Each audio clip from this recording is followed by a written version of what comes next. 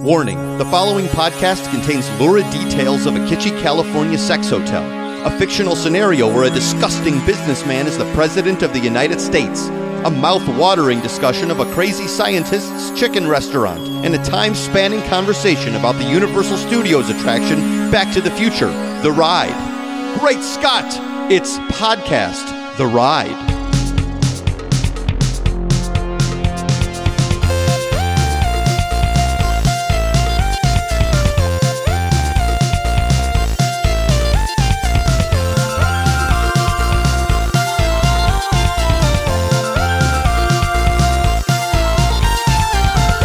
Welcome to Podcast The Ride, the podcast that's an 8.3 on the Richter scale, but a 10 on the scale of fun.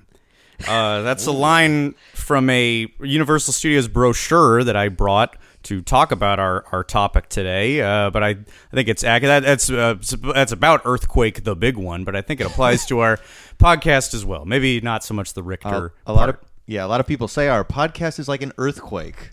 A horrible natural disaster. I was going to say feels a lot longer than it actually is. Uh-huh. It's like a 10 because we're all dimes, right? We're all 10, right, boys? You and this like slang, I'm just trying to stay youthful, you know. What was your?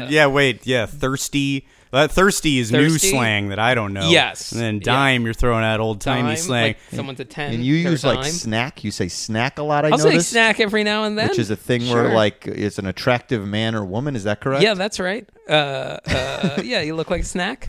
We should probably introduce ourselves. You could get your Mac on in any era. Get your snack on or your Mac on. And the guy I'm talking about is Jason Sheridan. Hi. And the guy who disagrees and objects to some of this is Mike Carlson. Hello, and I'm upset. Now, Mike, you and I were at a very romantic spot over the weekend, though separately. We were attending a wedding at the Madonna Inn. That's correct, up in San Luis Obispo. San Luis Obispo, about 3-4 hours north of Los Angeles. If you aren't in California and haven't driven along the 5 to discover it, it's one of the as a lot of things in our culture are mainly known as the basis of a Simpsons joke. The Simpsons hotel, that's where there's like a caveman room and then ultimately the utility room. So it's this themed room hotel. Yes. It was a very grand campus and very Disneylandish. I would say. A couple people came up and was like, "This seems like it's right up your alley, right?"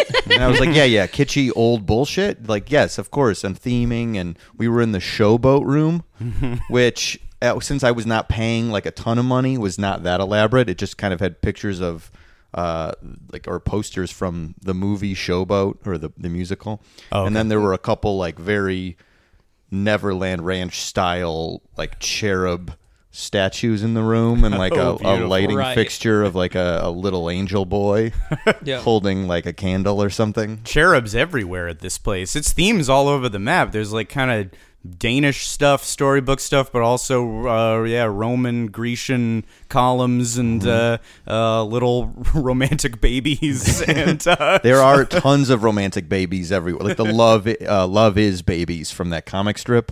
Sure, yeah. You know what I'm talking about? The naked babies, which is another Simpsons joke. Side note: we were talking a couple episodes ago about Toon Lagoon.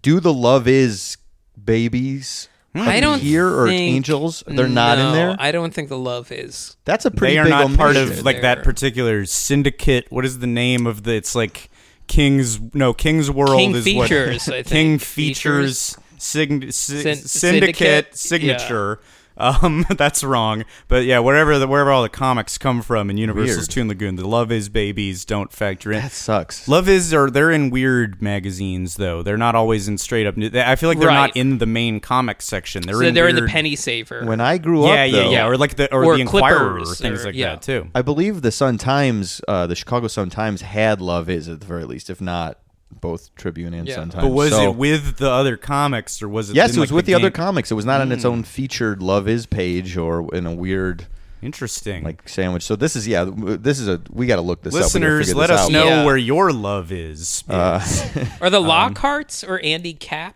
All right, we can't get into this Toon now. Lagoon. We can't. Welcome to You're looking it another up right Toon now. Lagoon. Andy Capp is, I think, but I don't know about the Lockharts. I think they're in there too somewhere.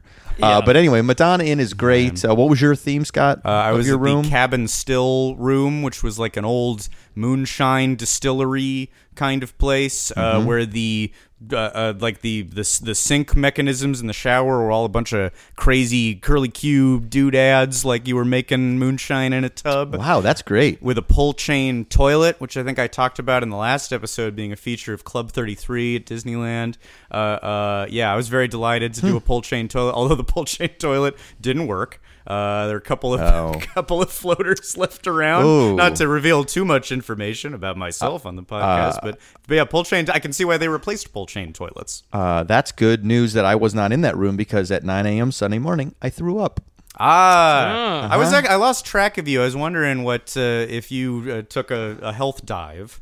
No, I didn't. It was 9 a.m., so it wasn't even a health dive. It was just that it's got weird like curfew rules at this place. Like at 12 a.m., it's like no one can be in another room. Like unless you're supposed to be in your own room, but then like other suites. Lockdown. It's like a What? choir trip or something. Yeah, it's even like the head. even if you're trying to smash, smash is another young Yeah. person All term. right, It good means work, fuck. Jason. Good work. Jason was not at the wedding. I'm not at the sorry. wedding. He I'm was what's not known trying as to smash. in the casino industry as a cooler.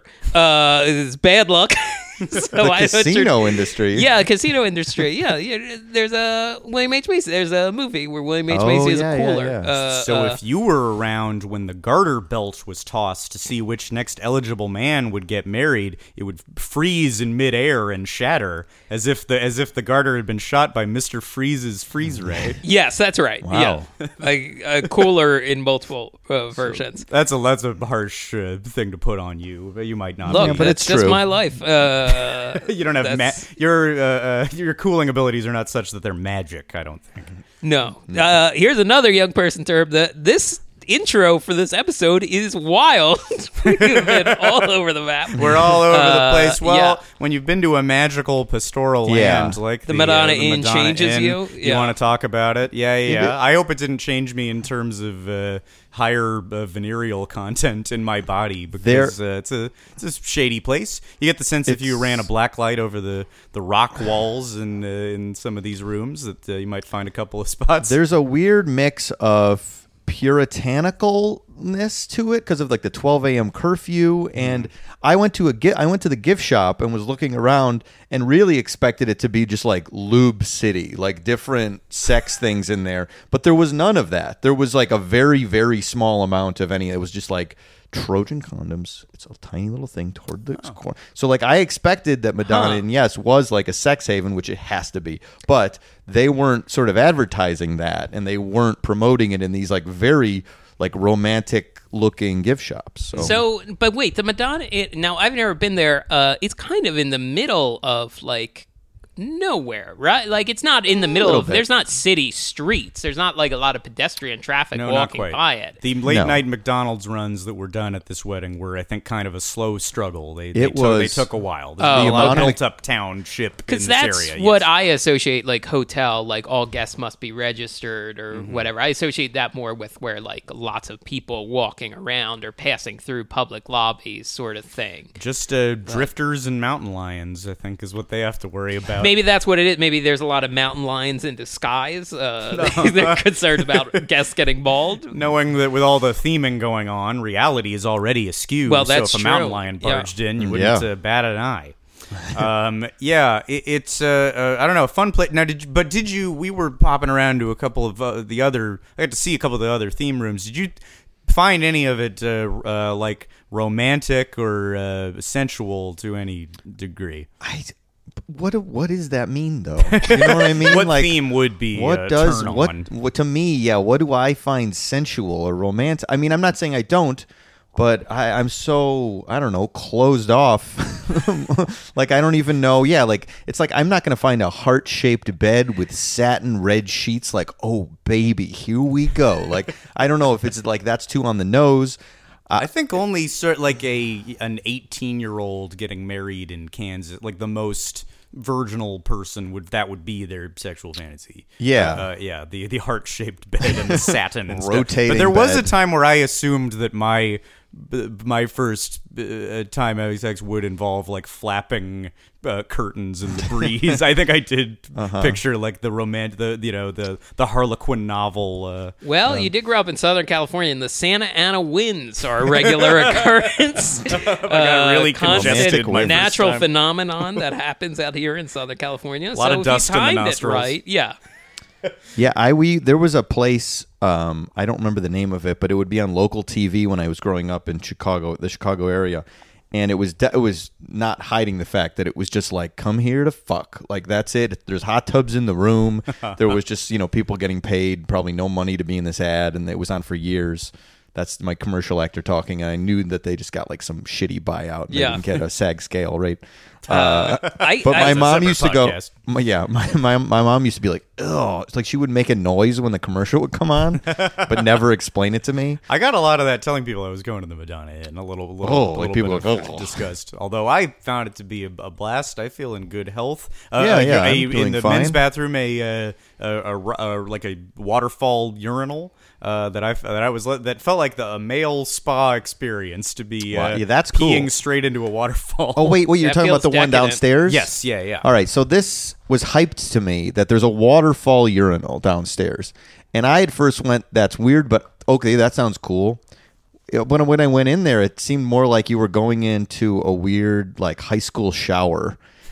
And that, like, the waterfall, which I imagined some, like, very immaculate, like, flowing water constantly, was just, like, sort of a thin layer of water that would drip down once in a while to just wash away some drunk people's urine. Like if someone was a had lot less- a tiny waterfall attached to a koi pond they didn't take good care of. Was it like that? An empty koi pond. I don't think like it's even- the yeah. amount of water in the LA River. That kind of Okay. an empty storm drain. Yeah, that was a bit of a letdown. I don't know. I think I just look. As a lifelong I don't Disney mean to- fan, I love fake rocks. No Yeah, matter how that's much true. There were a water little is bit- streaming down them, and I thought they did a good job. But yes, it is true. It required some very active working of the sensor to get the little bit of waterfall drip drop on, and yeah, it was and kind of a creepy little drain down there. Yeah, and, like, you could see the drains, and the drains really just looked like a shower from, like, an YMCA or something. Like, it just like a floor that you don't put your bare feet on it. Yeah. But a lot of women came in, so I think a lot Yes, of that women was a- very curious to see that. People that- kept talking about, like, oh, the women always want to see the urinal. And then I was waiting outside to go, or I was trying to get in, and the two women were like, hey, would you mind if we go in there with you? And I was like, oh, I guess that's okay. They're like, well, there's like an old man in there right now, and we don't want to, like, barge in on him. But I was like, okay. So, like, I walked in there, like, looking, and, like, they were disappointed, and then they left. What an experience! Yeah. I actually didn't pee in the waterfall. I went to the stall. I couldn't do it. Oh, really? Yeah. Though I I've did peed it loud and proud. It was well, a that's blast. fine. I mean, I've peed in the famous Chicago Wrigley Field troughs, Ah, yeah. Which That's are pretty. Yeah, just- you got no division in a baseball stadium, which was similar to urinal this. situation. Yeah, so you have to be happy with what you're pulling out. Because, anybody's and got a view. I guess I'm not happy with what I'm pulling out. Again, I'll say this intro this week is wild. Well, it is Peas and loosely poos. tied because Yeah. I think you really can see, and what the fun thing about living in California is that I do think there's so many different places that clearly kind of capture the spirit of when Disneyland started. So I'm tying it back here. So, like, there's a place called the Tam O'Shanter in Los Feliz, and then there's like I used to live right over where the animators build, like the animators used to live, and the old Walt Disney Studios was, and they're little cottage houses. So you get to see a lot of this fun stuff that was like the design aesthetic of the time, and that obviously inspired with Disneyland and Walt Disney. So Well, that is and a kind of a kooky cool roadside attractions. Yes. Like the Madonna. It was the family was called the Madonna family. It was the last name, and clearly they realized if we're going to attract people to our hotel, there's got to be some novelty to it. There's got to be some theming. It's sort of a similar landmark to the Cabazon dinosaurs, which are on the way to Palm Springs. Yes. Which the kind of big kooky '60s dinosaurs that are in Pee-wee's Big Adventure. There's also the theme park. website Yesterland has a part of the site devoted to other lands in the Orange Oh, County yeah. area. Like when Disneyland opened, then everything had to be called land. Right. From there was like a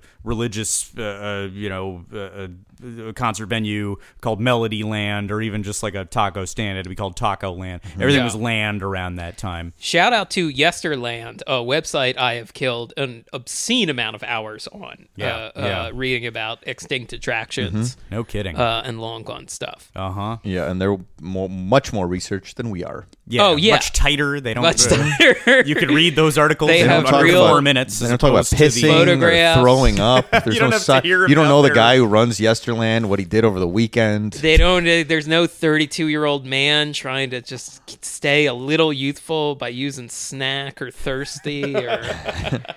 Yesterland does not. Werner Weiss, the founder of Yesterland, I don't know anything about the man. He doesn't put his personal shit on the website. Yeah. No. But you know what? No. That's what we bring to the table. That's We what put a little we bit of bring. ourselves into what we talk about. And I think you'd all give us a round of applause. Give us a Thank round you. of Give us applause a in round your of applause car. in We your are home or asking car. for applause. Whether you're alone or with people. Take a video of yourself applauding us. Yeah. Upload it, and we'll tweet it at us. tweet it at us. All right, well, let's get into the main topic for today, which is Back to the Future, the ride, which in my estimation has to be one of the finest rides of all time. Yeah, I would. I mean, it's one of the greats. I might have a controversial opinion about it at the end, but I see. I won't say it now. I guess. I think a I would. cliffhanger, like at the Yeah. end of Back to the Future 2, a tease of Part 3. This to me, is one of the rides I would call a classic. Yes. Uh, If we were going to start compiling, and at some point I'm sure we will through some complicated tournament mechanism, or we'll make it as those are difficult as fun. possible to Yeah. determine the top 10 rides of all time. But I'd have to put this in the top 10. I would Yeah. think. And I mean, I think for us too, like we are all right around the right age of when we would have been kids when this first opened, in the early Yes. 90s. And as always, you're maybe skewed by nostalgia, and I recognize that I could be with this because Back to the Future is my franchise for sure. I'm really not a giant Star Wars fan. I'm not a giant Star Trek fan. I'm not a giant Harry Potter fan. Back to the Future is my thing. Probably because I don't like being taken to fantasy worlds. I like hearing exposition about almanacs and small suburban California towns. Yeah. With infrastructural issues and Back to the Future. Just to talk about the movie, like I think it is one of those. Like I don't know who hates Back to the Future. Even someone. Like parents like it, kids like it. When you You'd be show a real kid- big contrarian, I think, to find somebody who's not into Back to the Future. right? Yeah. I will like Back to the Future is one of those things, maybe like the Borat movie, where I get a little annoyed at the excessive fandom of it sometimes. sure. Like Yeah. it's a little too much. Not that It's certainly very can be said about most of the ubiquitous. things I like, but like there's just so much Yeah. of it. And we have now lived through the celebration of Back to the Future Day of October, Yes. whatever, 2015, which Yeah. there was a real big spike of, and I feel like there was a 30th anniversary and a ton of there's been a lot Yeah. of occasions to bring back to the Future, to get all the cast members together, to make them dress up in the Force in them the to dress up. uniforms,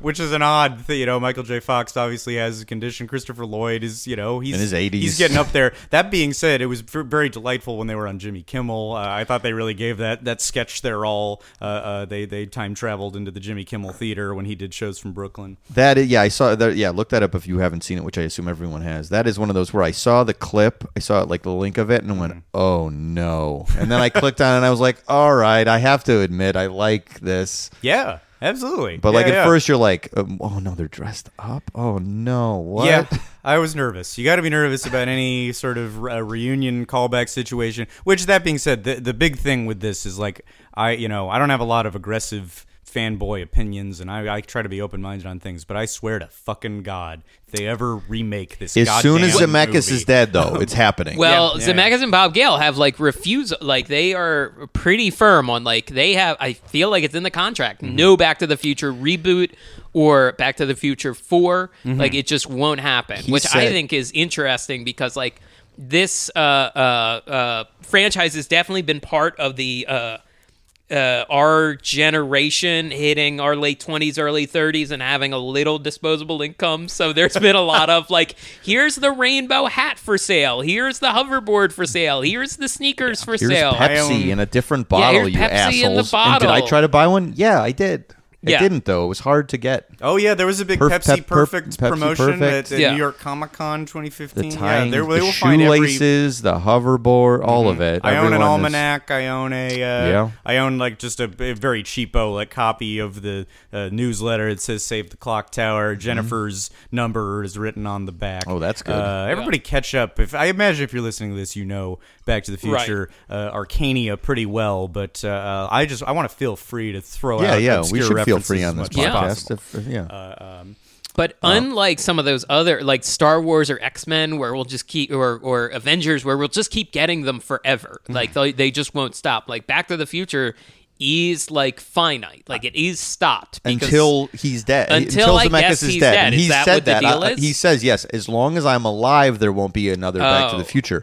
But as soon as he's dead, someone's just going to sign off. Whoever has the controlling rights, they'll be like, oh, well, I take $20 billion to make a shitty version of this, and a newer, shittier version of it. I mean, People will be They will. hovering around Yeah. his hospital bed, certainly. Yes, Stay in good yes. shape, Robert Zemeckis. You know what's a lucky thing though is that it's a Universal film, and I feel like with all of the chaos in the film industry currently, I think Universal's doing very well. I think they've got a lot of big franchises. They're Fast and Furious, correct? Sure. So I don't think they need it. They don't need to like suck the marrow out of the bone in the same way that if it was a more struggling company, I feel like it would have happened 15 years ago. Yeah, Yeah. Warner Brothers is coming off a year with both Justice League and King Arthur: Legend of the Sword in one financial year. Yeah. Which, by the way, I watched about 50 minutes of King Arthur: Legend of the Sword the other night, and then had to go out, and I was like, oh, there can't be too much of this left, and I'm like, there's 2 more hours of this. Wow. It's fine. It's Yikes. fine. It's not offensively bad, but it's just like I can't believe a King Arthur movie is that long. Yeah. Hey everybody, Tim Heidecker here with huge news. Office Hours Live recorded another episode live. It was one of our great ones with the great Rory Scovel, who's got a new special out on MAX. Oh, yeah. And the Trinity's here, DJ Doug Pound. Yes, hello. And Victor Berger IV. Hi. Can't wait for the 5th. We enjoy the heck out of doing the show, and so will you if you find us on the podcast app of your choice now. Well, see, as soon as they figure out that, like, by old sequel rules, it would have been like, well, how do you do it without Marty? And if Michael J. Fox won't participate, but now we know that franchises are about the ethereal thing. It's about like outsiders taking the mantle, and like like a new generation will rise to drive Yes. the DeLorean around. Sure. It's going to happen. I mean, you should brace for it now. Yeah. You should get in the bunker now. Until then, No, you I know have what's happening. you have It'll- but it might be in a cancer, decade. I want It to might be stave in it a off as decade. long as possible. Or Zemeckis might live to be the world's oldest man. Oh, please, Yeah. please. 110, 50, like you'll be so old at that point that it won't even matter. You won't even know. You won't be up on pop culture, so you didn't hear about the new one. Until then, we have 3 movies: our memories and footage of And the a cartoon. ride, the cartoon, and a 4-part Telltale Games. And I think there was like a little short with for the anniversary, a little short with Christopher Lloyd doing Doc Brown, Probably doing yeah. some bits about like explaining paradoxes or why the future doesn't look exactly like it did. And I Back to see. the Future Right. 2. Okay. That said, these movies made insane amounts of money. Like the first movie cost $19 million and it made over $200 million. Jeez. And the second movie, they doubled the budget. It was like $40 million. And then that also, the second and third ones also hugely successful. I feel like this was not. I feel like the first Back to the Future was not made thinking this will be a big No. old franchise. They never would have imagined a ride. I can't imagine because it's more of a, even more so than, although you hear Star Wars was like, what's that weird little movie they're making in the desert? Yeah, but this yeah. felt like more. It feels like a romantic comedy that has sci-fi components, whereas it became kind of Yeah. a bigger, full-on sci-fi franchise as it went on. Yeah, it's interesting how, because like, yeah, Star Wars, as you said, like that's designed to make a million movies. As much like this is not designed, at least when you're watching the first movie, it's like, oh, this is an interesting thing that happened in this young man's life. Sure. But then it's like, no, wait, no, it's all these adventures. It all happens over the course of like a week, and he's still got to go to college. Like Marty's got everything ahead of him. Yes, Christopher Lloyd was saying he wished there was one more, and I think he said he wished it was like in Egypt. Like he had some fantasy in his head that he wishes there was a fourth one that was like in ancient Egypt or in like way olden times. Oh, weird. Well, this is in the ride. You get to go to extremely olden times, and it's the probably the last chance to really see him. Although there was the TV show and things you've mentioned. Yeah, but anyway, it was like in a way the last bit of the original trilogy. Yeah. And here, if I may, with the aforementioned old tattered This- Universal flyer. Tattered brochure, which I told Scott I have the exact same brochure. Oh, man. Probably have it here in California, and it is in the exact same shape. And it's got to be from the first opening year or two of Universal. I think my family first went to Universal Studios Florida in 1991, which would be about a year after it opened, right? The park opened in 1990. I think mine might be from 93. There's a big picture. There's like pictures of all the celebrities who've recently attended Universal Studios, like Dan Aykroyd, Macaulay Culkin, and Bill Cosby. A giant quote, "There just isn't anything like this in the world." Robert Wagner. Another ooh. Yeah, another good guy to talk about. Anyway, but the description of the ride, just to hype everyone up. Brace yourself for the greatest ride in history. Buckle up. Doc Brown is sending you screaming through time, climbing, diving, blasting you into the past for an ice age encounter with avalanches, dinosaurs, and a molten volcano, then rocketing you into Hill Valley 2015. It's a 21 million gigawatt sense-surround adventure that brings the blockbuster to life and makes other thrill rides seem tame. Wow, that's great. I think I agree. I don't disagree with a word of that. That specific amount of gigawatts is pretty bizarre, but hey, sure, why not? This is one of my earliest memories of Universal is riding this ride. I guess if we were going through the park chronologically, when my family first went there, we'd probably hit the ET ride first because you hit it first. It's on the way. But I definitely remember riding this ride probably very vividly because I think it was one of the few times I remember my family using the child swap. So I got to ride this ride twice in a row. Congratulations. While someone sat That's with my awesome. little brother. So and awesome. It was awesome. It was great. And also, I realized, like, once we did this, I don't know how much else I would have ridden in the park. I guess King Kong and Yeah. the Ghostbusters, the short-lived Ghostbusters show. And I think that's where I would have tapped out in first grade.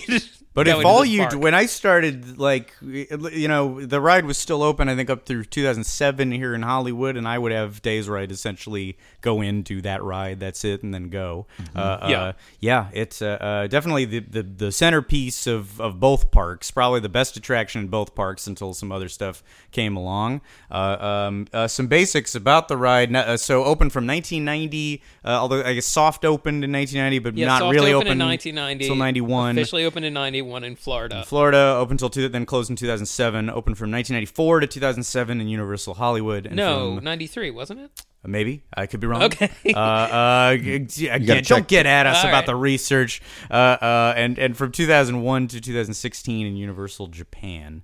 So big lengthy runs, no longer in operation anywhere. But it does sort of, it's a closure that I am not terribly upset about because you literally the ride takes you into a year that would have passed by the time you were going on it. Like that ride could not stay open past 2015, although it did in Japan.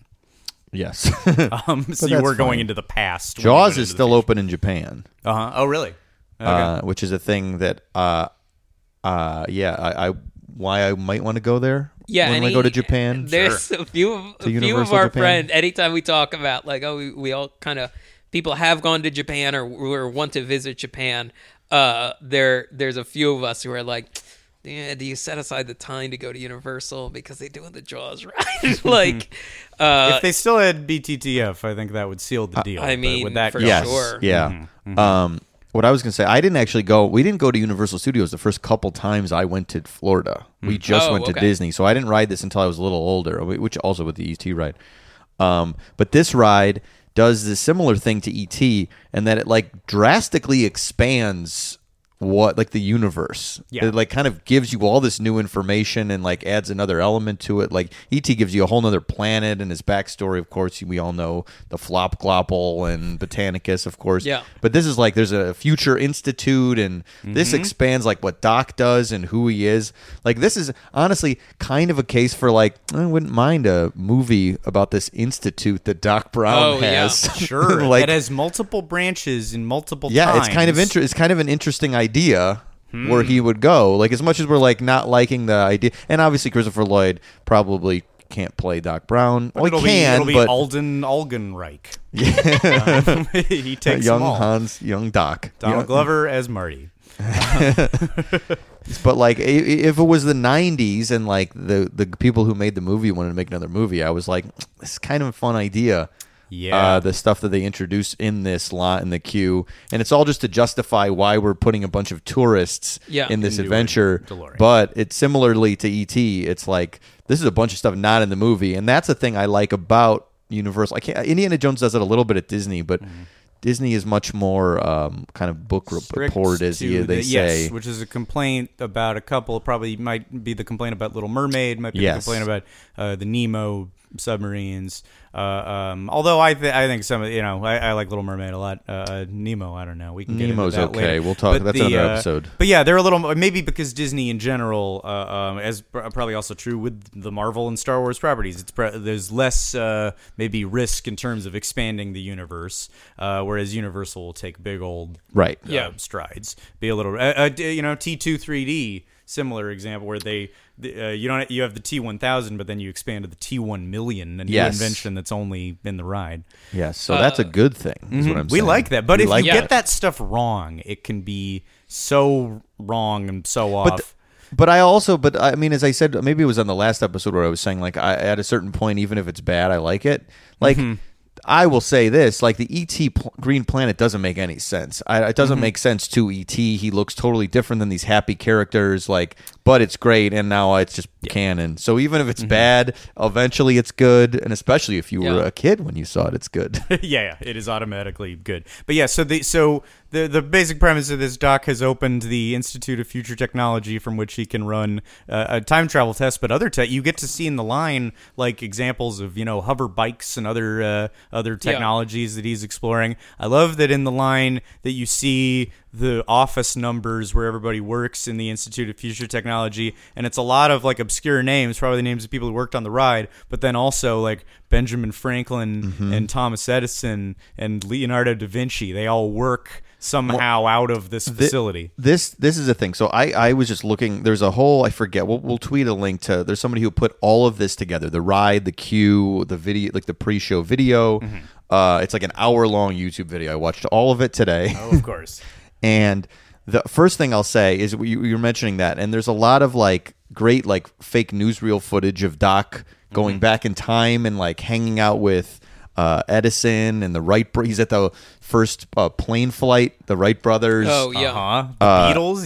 He's at the Beatles, which this doesn't make any sense because the Beatles came to America in 1964, and Marty goes back in time into 1955. So like they're acting like it's all part of the same thing where Doc is like traveling through time. But I don't know why he went back I guess maybe he I didn't think know he the just Beatles did would it be a thing. as a thing, right? He just But I wanted just to go see them. That's what I'm saying. It seems like the Doc just kind of wandered into the Beatles press conference, and then I think the And joke he's really is concerned with like disrupting the space-time That's- continuum. this and then is he's my standing point. next to the Beatles. this is my point. He's, Oh, I he's see. in the movies. He's very worried about like you cannot. Yeah. And that's talk part of the to- ride is they're sending teams to Yeah, so- the different time periods they went to in the movies just to make sure everything's copacetic. They're sending Future Institute Yes. employees to check out. Constantly, and he's hanging out with famous people. So the only thing I would criticize maybe about in this pre-show is there should be a thing where Doc realized that when all this like time traveling that they did in these movies, that didn't really matter very much. So who cares? Yeah, go back in time, fuck around. It doesn't really matter. It didn't change the time stream that much. It's who a cares? more lax Doc, and also Yeah. in the end of Part 3, Doc has vowed to destroy the Yes. time machine. No more experiments. Although I guess the time train is an indicator Yeah. that he has reversed that decision. He is going to travel through time with his wife Clara and his two creepy sons. The Yeah. boy who points at his dick. If you haven't seen that YouTube video, or if you guys know this, right? I just heard about this. Like, we didn't talk about this last week, did we? I don't believe so. I boy have who- heard about no, it in no. the last week, though, Oh, for weird. whatever reason. Either Jules or Vern. I don't know about does this, actually. Weird, oh my god! Look it up. Yeah, well, just Google creepy kid. Back to the Future. Sorry to if that child is grown and a good dude now. I would but, hope they're grown. You were creepy as a kid, and I think he does this bizarre gesture where he points down to his crotch and then does a kind of like come hither gesture, and it's Ooh. in the movie as you're pushing in on Doc, kind of saying his final like, and the future is what you make of it. There's this kid pointing at his dick. Pointing at it's his really dick. really weird, and which Little my wife kids are weird, interpreted. man. Yeah, Little yeah, kids yeah. are weird. I think he had to pee. I think he was telling someone off camera. That was the best take they got. Oh. somehow. But in the other ones, he just yells, "I gotta pee," or started peeing. Yeah. That's like a trick when you go to like child acting school. Is like if you have to pee, you signal to the first AD like Whoa. this point here and then wave.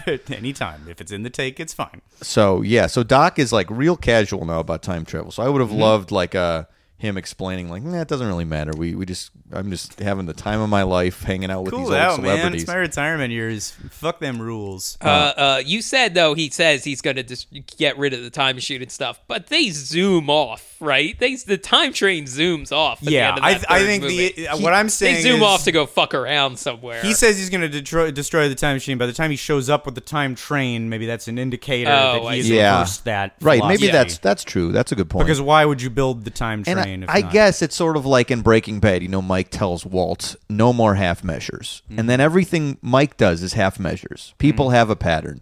So I guess if I think about it, Doc constantly tells people not to fuck with time, but he built a time machine. So Mm-hmm. he's always going to fuck with time. I guess there Yeah. doesn't need to be an explanation. I guess I've solved the problem that I presented. Doc is always going and to he- just and also, mess with the time stream. By butterfly effect logic, if he running over a blade of grass with the DeLorean would have some effect Yes. on something. Of course. There's no way he's making it out. Yeah. So anyway, it's fun. Time travel is now just fun, and they present it in this really great way. And I Yeah. forgot sort of all about this. Is they do a newsreel called Doc on the March, which is like the same kind of bit as the Indiana Jones ride, which is an old style newsreel, and it's black and white footage, and they use like stock footage of like 60s things, and like they show what Doc has made as inventions. Like it's all this history of Doc, and it's great. I was so Yeah. delighted watching it. Loved that as a kid. And that kind of film style, that was like tougher to do. And this is pre-Forrest Gump,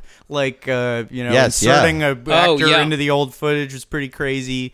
So kudos to, in general, I'm sure we'll keep coming back to it. Besides the ride film itself, which is incredible, all of the pre-show materials are so great, and there's so much of it. There's a half there's so hour's much. worth of pre-show material. And credited, one of the first gigs credited to Peyton Reed, director of Ant-Man Ant-Man. and Ant-Man and the Wasp, the upcoming Ant-Man and the Wasp. I Down heard with him- Love, a director of Bring It On? some of the last season of Mr. Show, some of the best sketches they ever did. Yeah, I think he even I remember hearing an interview with him, and he talked about how like they really did give them a lot of freedom on this ride. And I feel like he may have also directed some of the pre-show cue Yeah, I was segments. He's unclear not on that. credited, Wrote it though. but yeah, is credited as writer. Also wrote and directed the making of the Back to the Future trilogy with Kirk Cameron that was included as a bonus VHS in the Ooh. 4-pack that I bought at Universal Studios. Wow. The first time I went on the ride, because there was a Back to the Future specific store, and Right. boy, it's another cherished childhood memory. I still got those tapes kicking around. What an insane markup that must have had. Oh yeah, I'm sure. Yeah, it must have been like $109 in Yeah. 1995. Yeah. So there's just so much material. And I mean, I was writing notes down, but it's like we can't get through all of it. But there's like these funny jokes in it still. Like, there's Yeah. like these weird inventions he made. The flapjack maker. There's like something where you can bronze shoes and bronze your wife's hat. And then it says and there's like just old footage of like somebody getting blasted in the head with bronze, like some stock footage they must have found. He has a bizarre like hair puff up and it's- invention. I wrote it. It's static. Static hair chair. So the way you would cut your hair is like it would make your hair stand up, and then they would cut it easier. And it looks like this was maybe actually a weird invention someone made, and they just attribute it to Doc. Oh yeah, it was like kooky old House of the Future Yeah. kind Yeah. of. Like there's like that weight loss machine that would just jiggle you. Yeah, with yeah, that yeah. thing Sure, around, sure. whatever that's called. Good for Doc though. He's Yeah. like Good for running Doc. through time, making like he's a crackpot when you meet him, who nobody's heard of, and he's distrusted by this local principal, and then now he is beloved by the world, hanging with the Beatles, Yes. hanging with all the greatest inventors of all time. Which is a movie I would have liked to see. A 90s Yeah. movie where Doc Yeah. was hanging with, like, just take Marty out of the equation and just, it's Doc hanging out. Mm-hmm. Just and where going Doc goes like back just far enough to kind of hang around Steve Jobs, hear the idea, take it, come back, do his own keynote in Sure. 2000, right before he gets the jump on the iPod, on the iPad, Doc in the on black iPhone. turtleneck. Yeah, I think that's great. He got the whole thing. Yeah.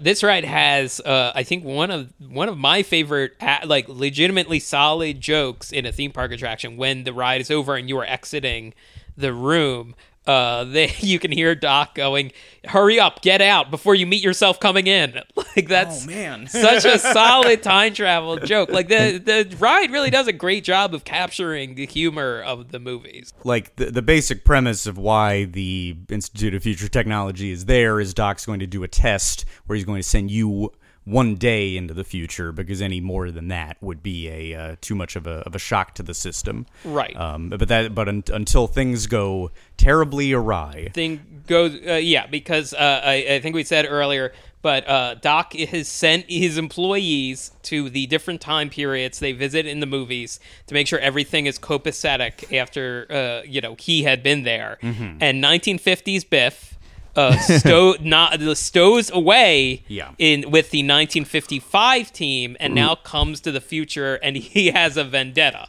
Right, which is this sort of is the least making sense part of the ride in my mind. Yeah, why is Yeah. it specifically 1950s Biff? Because there's multiple Biffs you could choose from. He's like, he's an older, disheveled guy in 1985, and then a bitter old man in 2015. And then the current day is the Trump Biff, Yes, who is certainly yeah. like a savvier person, and like That's the alternate 1985, which, by the way, as we record this, essentially Biff Tannen is giving his presidential State of the Union for State the of the that's Union.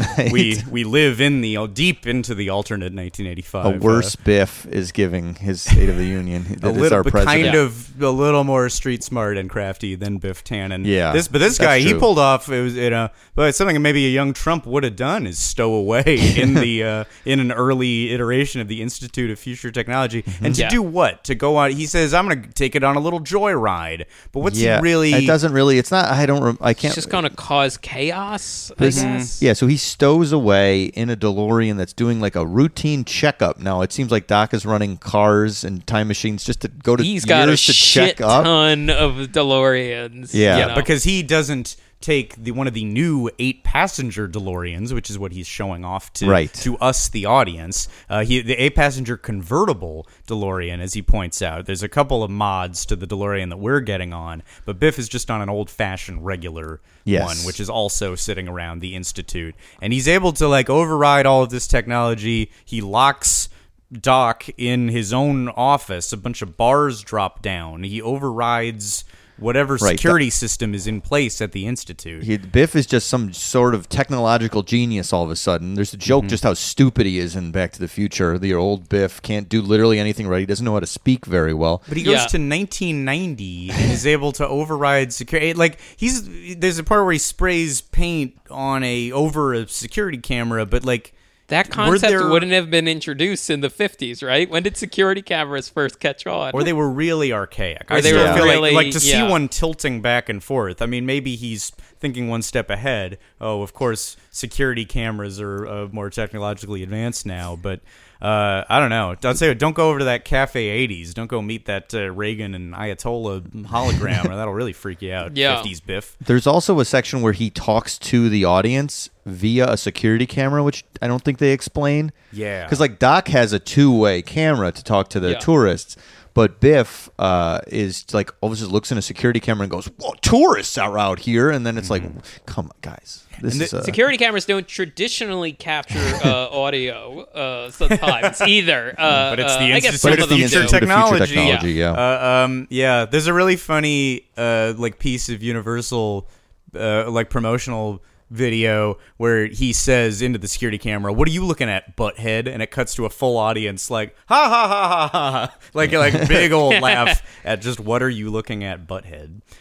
which is one of his classic lines. But it's not in a ride that has like literal jokes. That one's not particularly a joke. Although I always love the like the screen door in a battleship. Those jokes and insults that Biff gets wrong. I think that's a very funny thing from the movies. In this one, he says before unleashing a bunch of ball bearings, just a bunch of marbles go on the floor, and he trips up the security guards. He says, "Have a nice trip. See you next winter."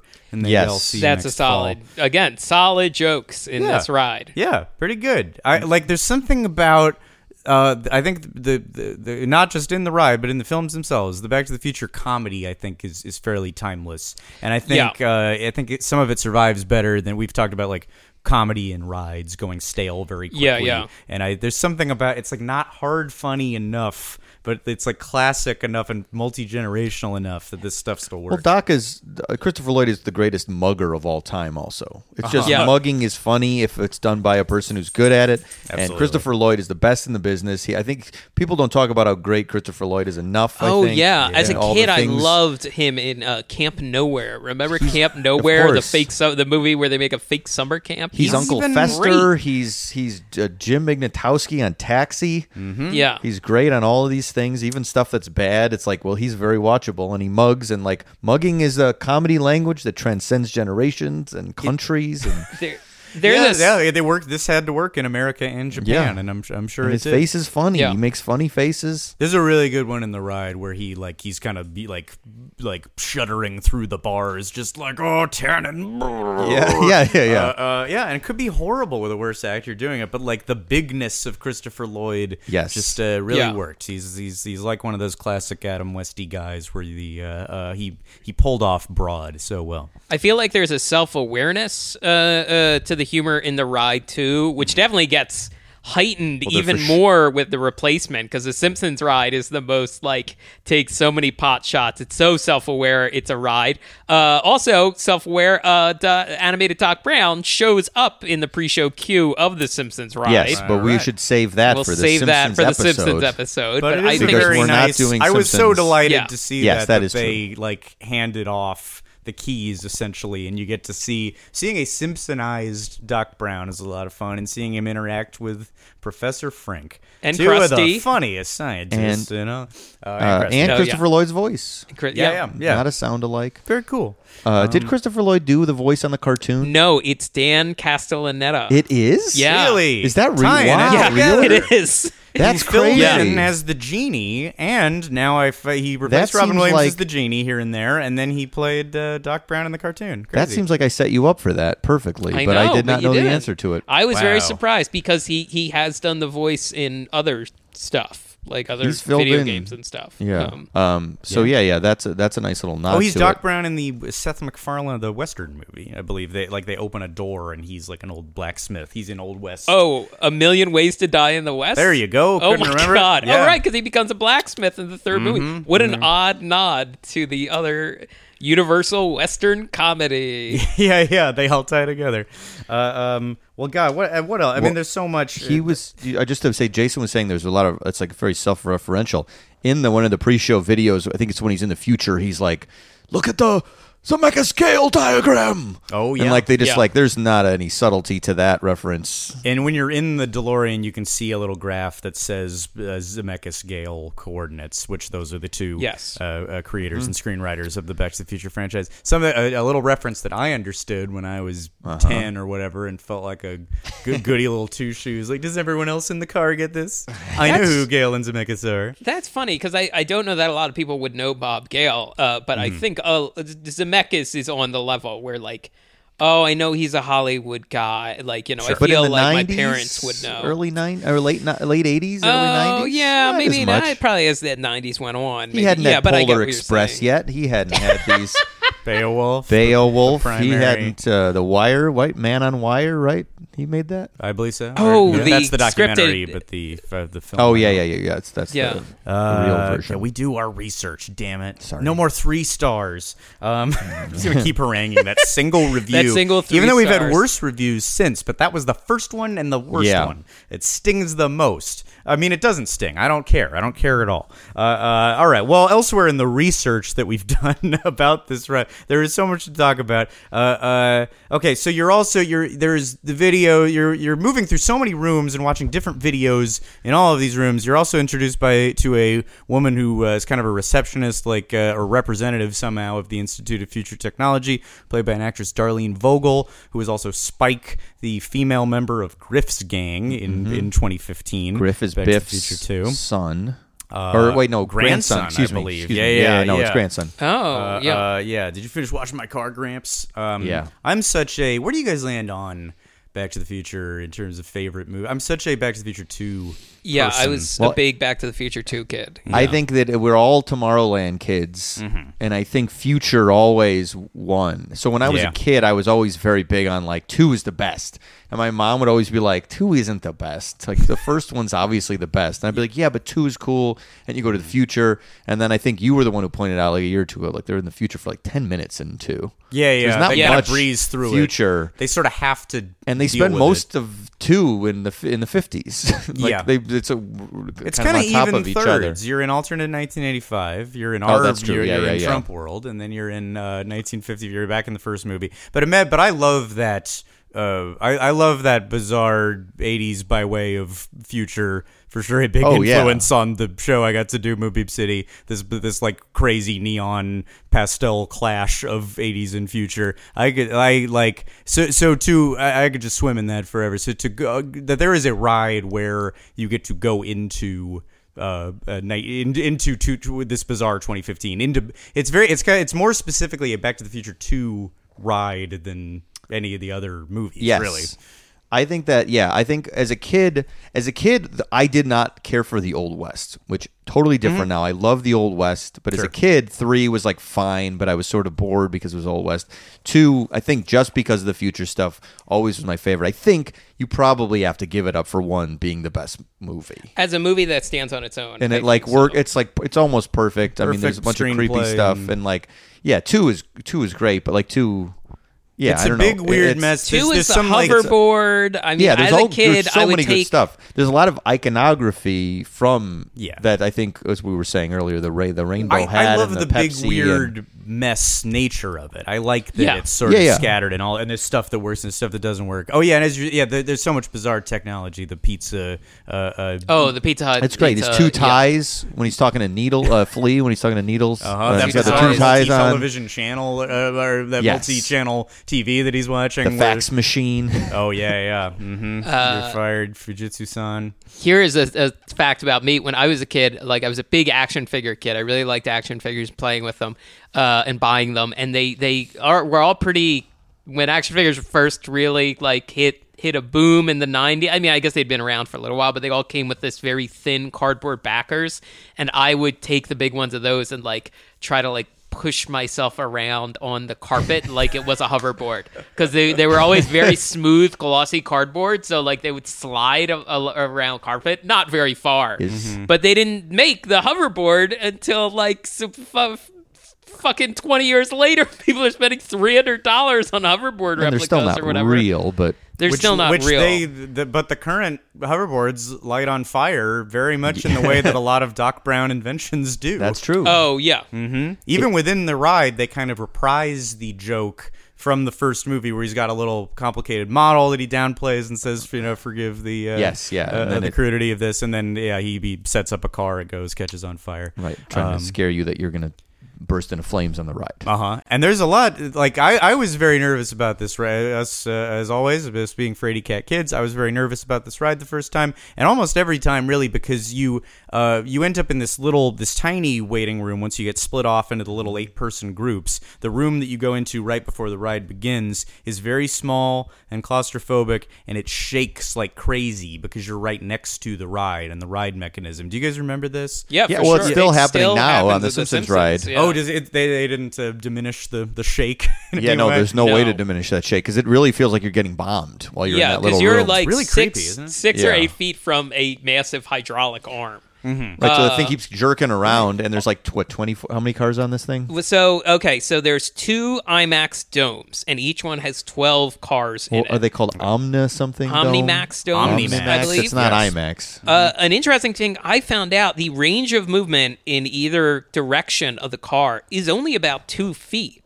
But because you're getting jerked around so much, and it's queued up with like different effects and the footage on screen, you think you're really getting thrown around. The most you can go like left to right, front to back is like 2 feet of movement. Yeah. 2 feet, really? Huh. But also the fact that you're in these smaller vehicles that are all looking at the one giant screen, like you're rocking around like so much that because they're smaller, the smaller range of motion does more to you than a Star Tours cabin does, because that's a bigger room. Yeah. So you have I don't know. Yeah, in a smaller car, you're feeling those jerks and movements Right. a lot more. And there's something to the open because it's open air. Like Star Tours is a closed vehicle, and like it's being open air almost feels like when I was a kid, or even now in The Simpsons, you kind of feel like you could fly out of it a little bit, like you could fly out of the car. In terms of motion rides looking at screens, I think this is the cream of the crop. Like, I prefer this much more to like a moving theater or even the Minion ride. I guess the Minion ride is separate cars, but you can see them all. In this, it's kind of designed so you can just see. I mean, if you are on the edge and you lean out of the car opening a little, you can see the other cars around you. Yeah. Ideally, like, you are just seeing the screen. Yes. Like, you are not looking at the other cars. And that screen is so immersive that it's going in all direct. Like, if you look up, it's all the way above you. It's because it's a fisheye shaped screen. It's all directions. I mean, it's sort of the same. Like the newest version of this is the Avatar ride. Oh yeah. Is that now? I haven't been on that ride yet. Is that a curved screen? Is that like does that I have not- envelop you like the Soarin' rides do? But more so. I have not looked into exactly what the shape of the screen is. But it is another one where, like, if you really kind of crane your neck to the right, you see like, the illusion gets broken a little bit. But it is like it's the latest version of this, basically. Right. Well, if I could talk a little about some of the technology involved in this ride, because like I think until I was doing research in the last couple of days, I don't think I appreciated like what a step forward this ride was and what a step forward the film was itself. So the fact that it is all right, so yeah, it's OmniMax screens, which that is a part of IMAX apparently. Now they call it IMAX Dome, but the idea that you're looking at 70 millimeter footage shot in a fisheye way, so that it's an image that totally wraps all around you, up, down, left, right. And this had only been used in museums up until this point. I think like at Carnegie Mellon, there was this giant IMAX facility. Yeah, the Franklin Institute in Philadelphia had a huge IMAX. Okay.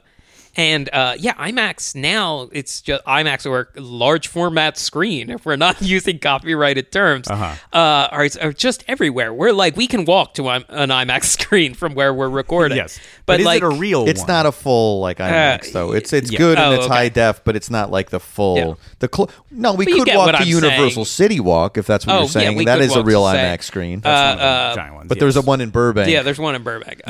Spoiler alert: we're recording in Burbank. Recording in Burbank. fabulous Burbank.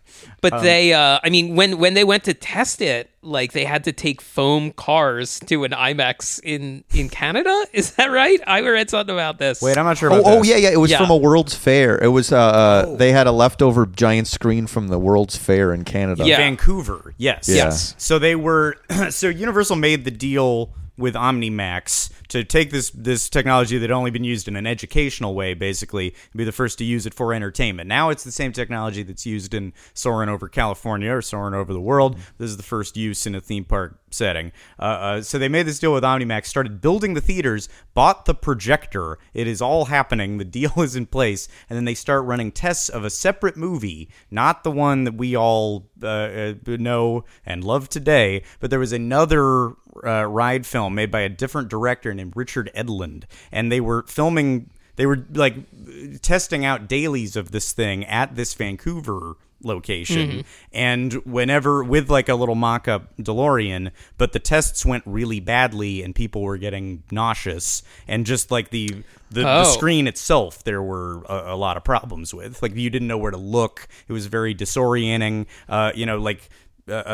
Showing footage in these kind of theaters is really insane because it's this massive dome. So if there's a really bright object up in the upper right, the light refracts all over the room and messes up the lighting on the rest of the screen.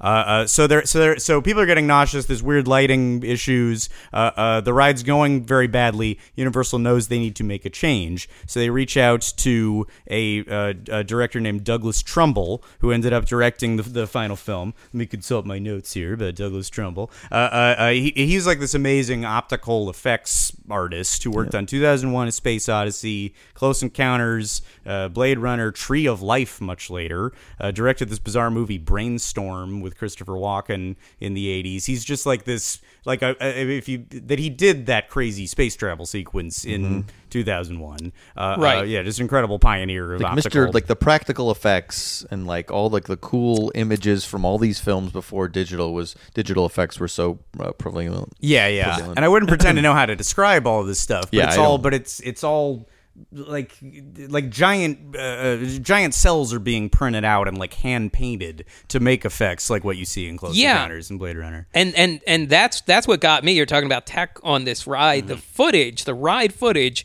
is all practical. It's all miniatures. Yes. Like there's no CGI. Because CGI had, it was just a few years away from catching on.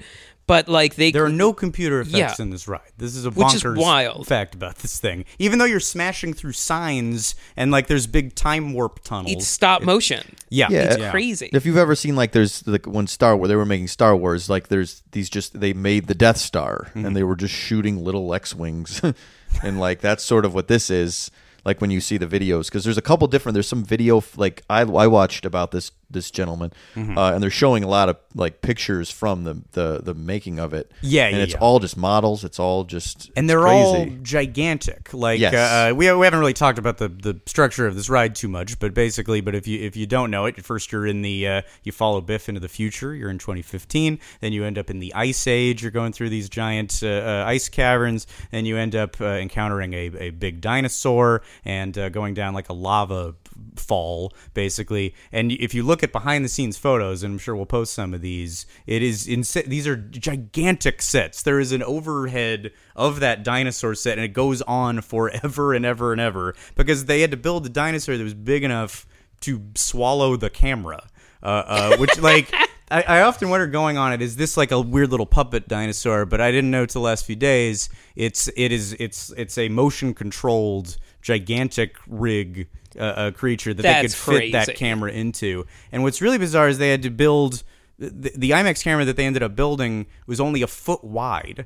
Even though you're looking at it is creating images that are being projected in beautiful quality at 7 stories. It's only a foot because it had to fit through all these miniatures crazy. and go into a dinosaur's mouth.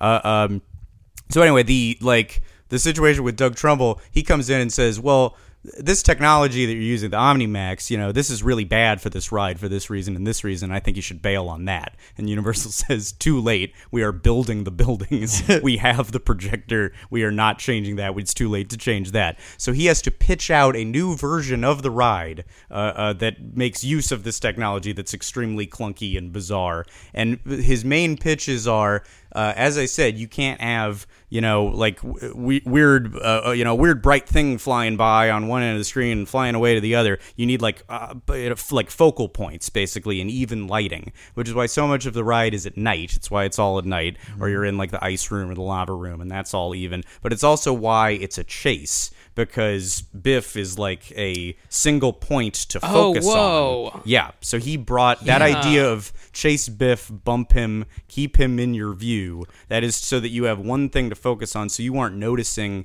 bizarro strobing on one side of the camera or the other. You're not getting bugged out by shit and getting nauseous. So the narrative of the ride is that to get Biff back to the present, you need to bump him with your car. You have to bump him. At 88 miles per hour, which will create a time vortex. Will send you back to the Institute. Both vehicles hurtling back to the Institute. Sending you flying through a sign that says "Back to the Future." Once you ultimately do it, and this is one of my other odd bones to pick about this ride. Why do you burst through a scene? Why do you burst through a screen that says "Back to the Future"?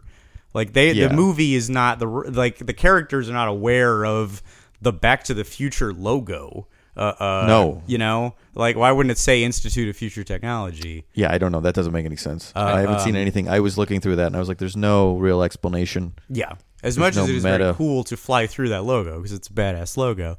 But anyway, the other thing, I glossed over this, that this was the new plot added by Doug Trumbull, but do you guys know about the old plot? I saw a little bit about this. The old plot was that you were going over scenes from the movies. Is that right, or no? I've heard several reports. There is that. There's conflicting information. Yes, apparently. They considered a roller coaster very early on, and they're like, oh shit, this goes too fast. You can't tell a story with a roller coaster.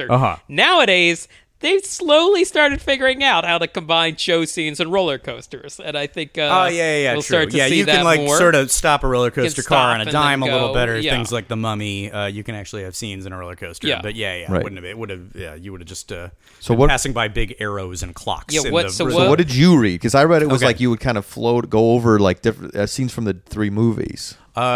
Apparently, and this is validated by a little press release that was put out in the LA Times. Among other things, these are things that would have happened in the ride. You'll catapult to Kitty Hawk for a run-in with the Wright brothers. Rocket to Venice for a brush with Da Vinci. Whoosh through Niagara Falls. These are things stated to Interesting. This is what would have and I believe some of this stuff was filmed. I think this is what they were testing in Vancouver, and this is what was bugging people out. Like, you got the Wright brothers in a kooky old plane flying left to right, flying all over the frame, and people like got sick trying to follow them. A couple of things on that. One, sort of similar to what would go in Soarin', like going through like or by giant waterfalls. Sure. The other thing is like that is sort of much more along the lines of what we're talking about in the queue and the pre-show stuff, like meeting famous people through history. It makes more sense when you're looking at that pre-show material. Yeah. And it's also, there's a weird, I guess it's like Da Vinci and a flying machine and the Wright brothers, because they had to think of flying stuff to get a bunch of shit whizzing around. But I think it was Doc Brown goes to stop Hitler or something. right. Doc Brown and Biff stops him. Biff wants Hitler to succeed. Biff and Hitler are hanging out. As a proponent of evil, he doesn't want to crush Hitler's legs with the DeLorean. Christopher Lloyd back in this. Thomas F. Wilson, who played Biff, is back in it as well. Yeah. And great as always. Very funny. He's fantastic. Yeah. He's really, really funny in this. Here, let me also show you. So this notion of this version of the ride also validated by this concept art. We'll post this on the Twitter. This is from StudioTour.com. Look at this crazy thing. You got flying machines. You got you got the DeLorean going down a waterfall. You do have a dinosaur, which did end up in the final ride, and a pterodactyl. And this is another thing you can Google. They built this pterodactyl. You can like buy a pterodactyl used in an unused version of the Back to the Future ride. And you've also got, look up here. Here's another like bizarre a thing. Blade Runner kind of cityscape. Yes. What is that? You've got some future building that looks like my favorite building in the world, the Westin Bonaventure downtown. This amazing like pod building with rotating restaurants at the top. It looks exactly like that, and there's a bunch of weird blimps flying around. Yes, I read about the blimps. I read about the blimps. Yes. There was some sort of preoccupation with blimps in an original version of this ride. Uh-huh.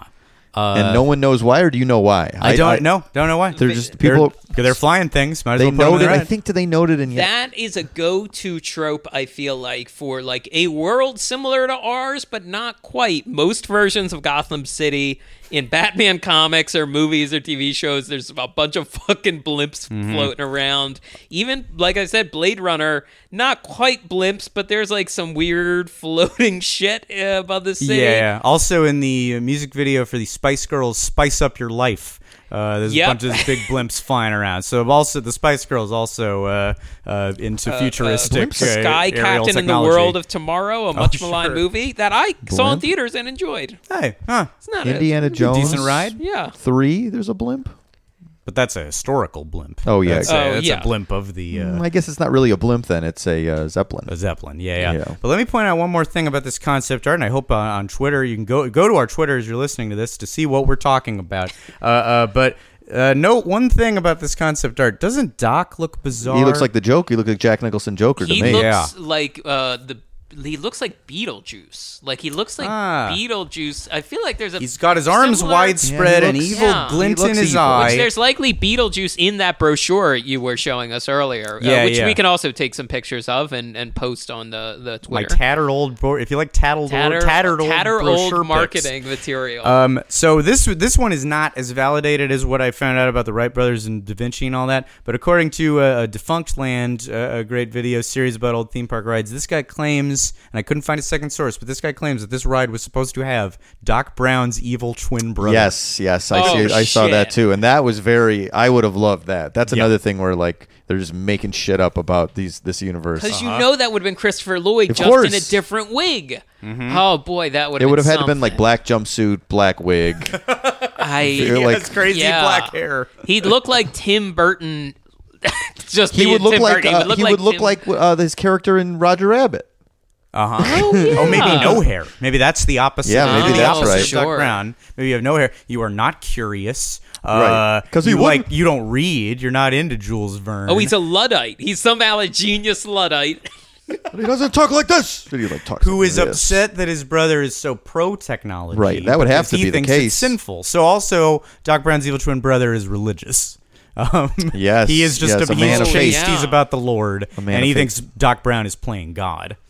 Yeah, and he wouldn't be wrong. I think you have to develop a villain, he would have to have some interesting points to make, and I that would be think- fair to say. I think we go to Zemeckis with this idea, baby. I think this is how we get it back. Okay, so the Institute of Future Technology is up and running.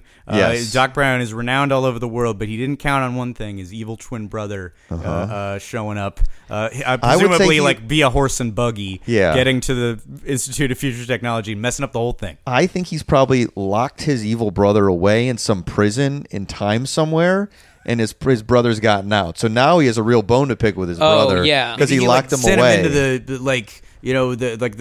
the days of the plague or something. Well, if put him in some weird dungeon and hoping Yes. that maybe he'd A catch famous- a little Yeah. bubonic. or like a famous prison. What's the most famous prison? Alcatraz. It's the worst Alcatraz, prison in all of Sing time. Sing. Well, but I think you'd have to go back The to Count of whatever Monte the. Cristo one on the island. I hate to say it, but you're probably going back to slave times. I think slaves probably had the worst prisons. If you Maybe. consider those prisons, I think maybe he convinces a slave owner that his brother is on a wait. supposed So you're to be on saying a he chain sells his evil brother into slavery? gang. Doc What- sells what his is- evil brother wait. to a slave owner. Here's a dumb question: is the Bastille a prison or a palace that you store in the Bastille? I feel was it very in a theme? dumb. If it was not a theme park It ride, was we at a don't know theme what. park. We Irrelevant don't know. history. If it's, I think they left that out of Impressions de France. The film. A lot of history I ignored think- in World Showcase. I think if we can make this now, Doc Brown, one day from retirement, about to hand off the Institute of Future Technology to Sell his it young to- protege, Oh, wait Donald for Glover. it. All right. Very right. popular, right? Very hot right now. Big reboot guy right now. Yes. And then suddenly evil Doc Brown shows up, hidden away like Rochester's first wife in Jane Eyre. That's right. You didn't expect me to drop a literature Wow. reference, huh? Hey. Yeah. There wasn't a Something- ride about Jane Eyre, was there? Huh? There's no Jane Eyre ride anywhere. No. Maybe an Effeldling. Effeldling, get on that Jane Eyre ride. Straight from Jason's There's no imagination. Wuthering Heights. There's no the great novels are not represented in theme Yeah, parks. the Wuthering Heights, the spooky house from Wuthering Heights, does not show up at Halloween Horror Nights. That's a good idea, though. Doc Brown's opposite would have to. Well, I guess his last name is Brown, and he can't help that. But what color is the opposite of brown? If you're looking could at a change color his wheel, name, though. Yeah, he opposite- probably changed his own name. He doesn't want to be associated with the Brown family. Yeah, 'cause it's not black and white, but brown and Yellow? brown, Doc Yellow. We have to look at a color wheel to figure this Yeah. out. Whatever the opposite I of would, brown is. I would pitch Doc Gray. I know Oh, it's not Doc Gray's perfect pretty opposite, good. but Dr. Gray is interesting, right? And then what's the opposite of being a doctor? Alderman. Professor? Maybe I'd just be Professor Brown. Yeah, Professor's or too just- good, though. Pastor Gray? Oh, Doc Pastor. Brown's evil twin brother, Pastor Gray. Pastor Gray, shows up, hopes that the Oh, power Pastor of Gray. Christ will imagine. Like, what if he showed up when he first sent Marty back in time, tried to combat the power of the lightning bolt with the power of Christ? Oh, yeah. And you're looking at like interdimensional Christ rays coming out of a cross, trying to push back that lightning bolt. So Christianity is now real in this, for sure. Like, the Bible is real and the powers he has are real, I guess. I mean, think that's so. I think Well, that's fine. I bet Would have and to be. that could tie together to the end. Maybe it's a Hail Mary, Doc Brown and Donald Glover travel back in time, bring Christ himself to present day. He says- to convince Pastor Gray the wrongs of his ways. There's a reference in the first movie, I think he says, where you can go back to when Christ was he says born, or does he say the crucifixion? Oh yeah, because he goes to Christmas. He goes to no, he doesn't. Yeah, nobody's going to the crucifixion. We could go to the crucifixion, Marty. But Wait, maybe wait. What if? Although would Pastor Gray use Doc? Would he be able to use Doc's technology? Maybe he wishes to Christ that can I get my brother sent back to your crucifixion and get him crucified? in lieu of Barabbas? Barabbas gets Barabbas. away. My favorite biblical character, Barabbas. Yeah. Do you choose this man, Jesus of Nazareth, or do you choose Dr. Emmett Brown? Dr. Brown. The more we talk about this, the more there should have been 10 Back to the Future movies Oh, where they man. go everywhere. Well, maybe we don't object to there being more movies. We object to them not being done by us. That's fair. Yeah. That's Hey, good. I did just see today the headline, and I read no further. Mel Gibson set up to make Passion of Christ sequel with original, I think, with Caviezel back as Christ, which Diesel is is back. wild. Again, a wild day. So maybe this happens in that movie. Maybe they're already on top Sure. of this. You would need Jesus Caviezel traveling to to be the Christ. future. Pastor Gray. Pastor Doc Gray. Brown, Gray. Pastor Gray. Finally, the back to the Passion verse. Oh. This is the line. All right. Well, that's a pretty bold expansion of the universe. But later, let's get back to this one that Yeah. was actually. Let's get back to some more dry facts. Yeah. Let's get back into God's light, for we have strayed so far from it. So the OmniMax screens are. I do have some dry facts that I wrote let's hear down. some. Let's back. Yeah, I do. Well, this actually isn't facts. This is actually Douglas Trumbull. I was watching an interview with him talking about the ride, and he was upset that the ride was not 48 frames per second, and he was upset that the screen was not brighter, which is up until apparently like a month or two ago. The screen remained at this dull level of brightness. It was not that Simpsons bright. didn't Noticeable look in The great. Simpsons. Yeah. Simpsons didn't look great. This thing was not bright enough. Apparently, they have we have not been to Universal Studios out here yet, but they have brightened the screens finally after Hey, that's great. 20 long years. But this was a problem that Douglas identified back then. He knew that this thing was not bright enough, because when you're projecting this much up on these giant screens, you need it to be very bright. Like, that's what the mark of a good IMAX screen is, that it's bright and giant. Well, and these screen rides, you got to replace the screen so often. You got to replace the screens. I feel like in the past, a lot of the parks have let the screens go too long with They get without holes. being They get literal replaced. holes. I There think were Back to the holes, Future was running yeah. with like creases towards the Oh end. yeah. Yeah. Which is the kind of thing where you can't be too sad when a ride is retired because you know the new ride will be improved technologically. Sure. You know what's a weird thing about this ride too? The speakers are all behind the screen. A giant wall of speakers blasting at you. So there's like It is so the screen is loud. porous. There's little holes all over the screen that you can't really see.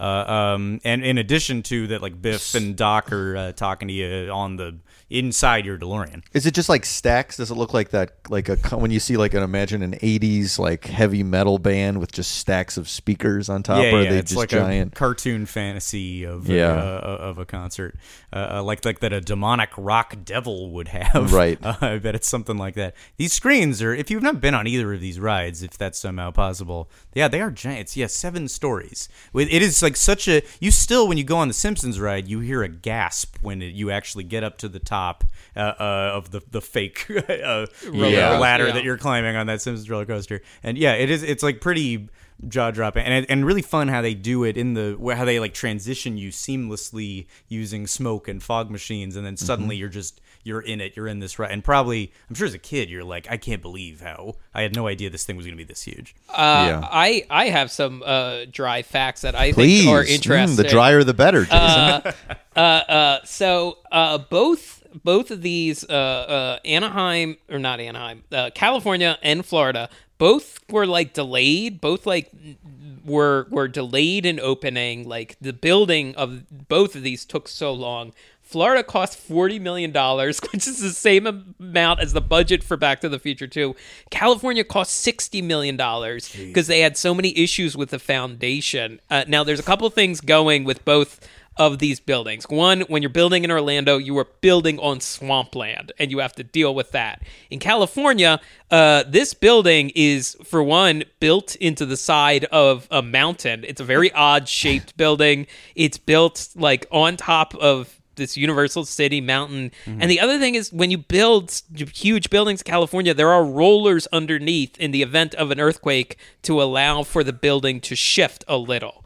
So, like, any skyscrapers or any buildings of a certain height, there's rollers underneath so the building can, like, move a few feet without, like, the foundation just getting totally fucked. Sure. So, the California one cost $60 million, even more than the Florida one. They messed up the foundation. They started building it and the foundation was off. I think that's right. Yeah. That's really crazy. I think we've gotten a lot of emails too, and thanks for talking about this because people have been asking, when are you guys going to talk more about the foundations of these rides? I think it's interesting. Potential having to for build these. earthquake damage. It is kind of crazy that both of these theme parks thankfully survived the pretty intact in the California earthquake of 1994.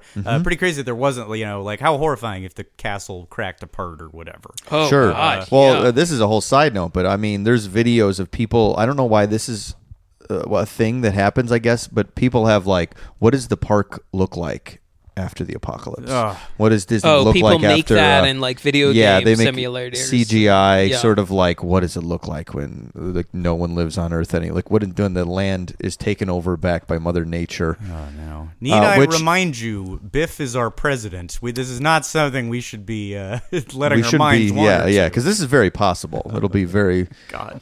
But like, Yeah. if there are videos of Disney ripoff parks that The nature is taken that back. nature has taken back, Oof, and China or whatever. yeah, and there's a couple different ones. We should post some of There's these. one in Japan. There's one in China. Yeah, and they have like Main Street that's very familiar, and like a castle at the end, and it's just like plants and grass that's as tall as your head, and then there's like one like backpack douchebag who's snuck in. Yeah. Who's like, oh my god, I can't believe I'm here. I'm here, finally here. This is so crazy. I can't believe it. And then you're like, just turn it on mute, and then you watch the creepiest image. Put your own soundtrack to it. Yeah. You There's just cry. a great photographer too who publishes these massive photo books of abandoned places, and there are enough abandoned theme parks that he has a book of just abandoned amusement parks and stuff. I think he usually gets permission because he's got a pretty That's a these good are idea. We expensive should balls. probably do that. That's probably So- a good episode now that I'm thinking about Abandoned it. parks. Abandoned parks. Well, yeah, someone Maybe wrote Halloween. Maybe that's the spooky Ooh, hey, yes, episode. when we hit the spooky month. there was one that was pretty much it was not doing well. There was, I believe, it eventually it was a Six Flags, I think, when it was occurred, but there was one that got hit by Katrina, Yeah, and New then was Orleans. just left to rot. Pretty Yes, much. in that Oh, one, there's that's right. many videos of that, and it's very it's sad. terrifying. That could have And been the where cover- Disney World was built, apparently. Like, that was a spot looked at as a spot. for Oh, this. yeah. So Yeah. Disney World could have been wiped out in Katrina. Jesus. Horrible Jesus thought. Christ. Yeah, I mean, I don't think the local governments handled it well either, supposedly. Someone either emailed or tweeted us about, like, yeah, you guys should check that out because it's a fascinating story about that park and how it was already kind of mismanaged, and then it was just pretty much just submerged Left in for water. dead. Yeah. Can I also say that this brochure that I keep referring to in the earthquake section, I was struck by the headline, "Florida's most devastating ride." As the city that's so a little grim. Yeah. That earthquake thing always hit a little too close to home. I'll tell you. I believe- yeah. A kid in that earthquake. Yeah, Sure. yeah, you survived. You I did survive survived. 1994 out My here. own 1994, the ride. Okay, what have we not covered in the dry Well, facts run? let's do a little bit more of the ride itself. So, like the video, like the first part, you go through the future. It's Hilldale in the future, and there's like some fun big neon signs. And I noticed that there's a lot of their idea of the future is that there are like translucent tubes connecting buildings. Oh, That's yeah, a big yeah. feature of them. Oh, Like, show. Sure. Give me which some is, tube I mean, bridges, I love baby. that. Yeah, I love that.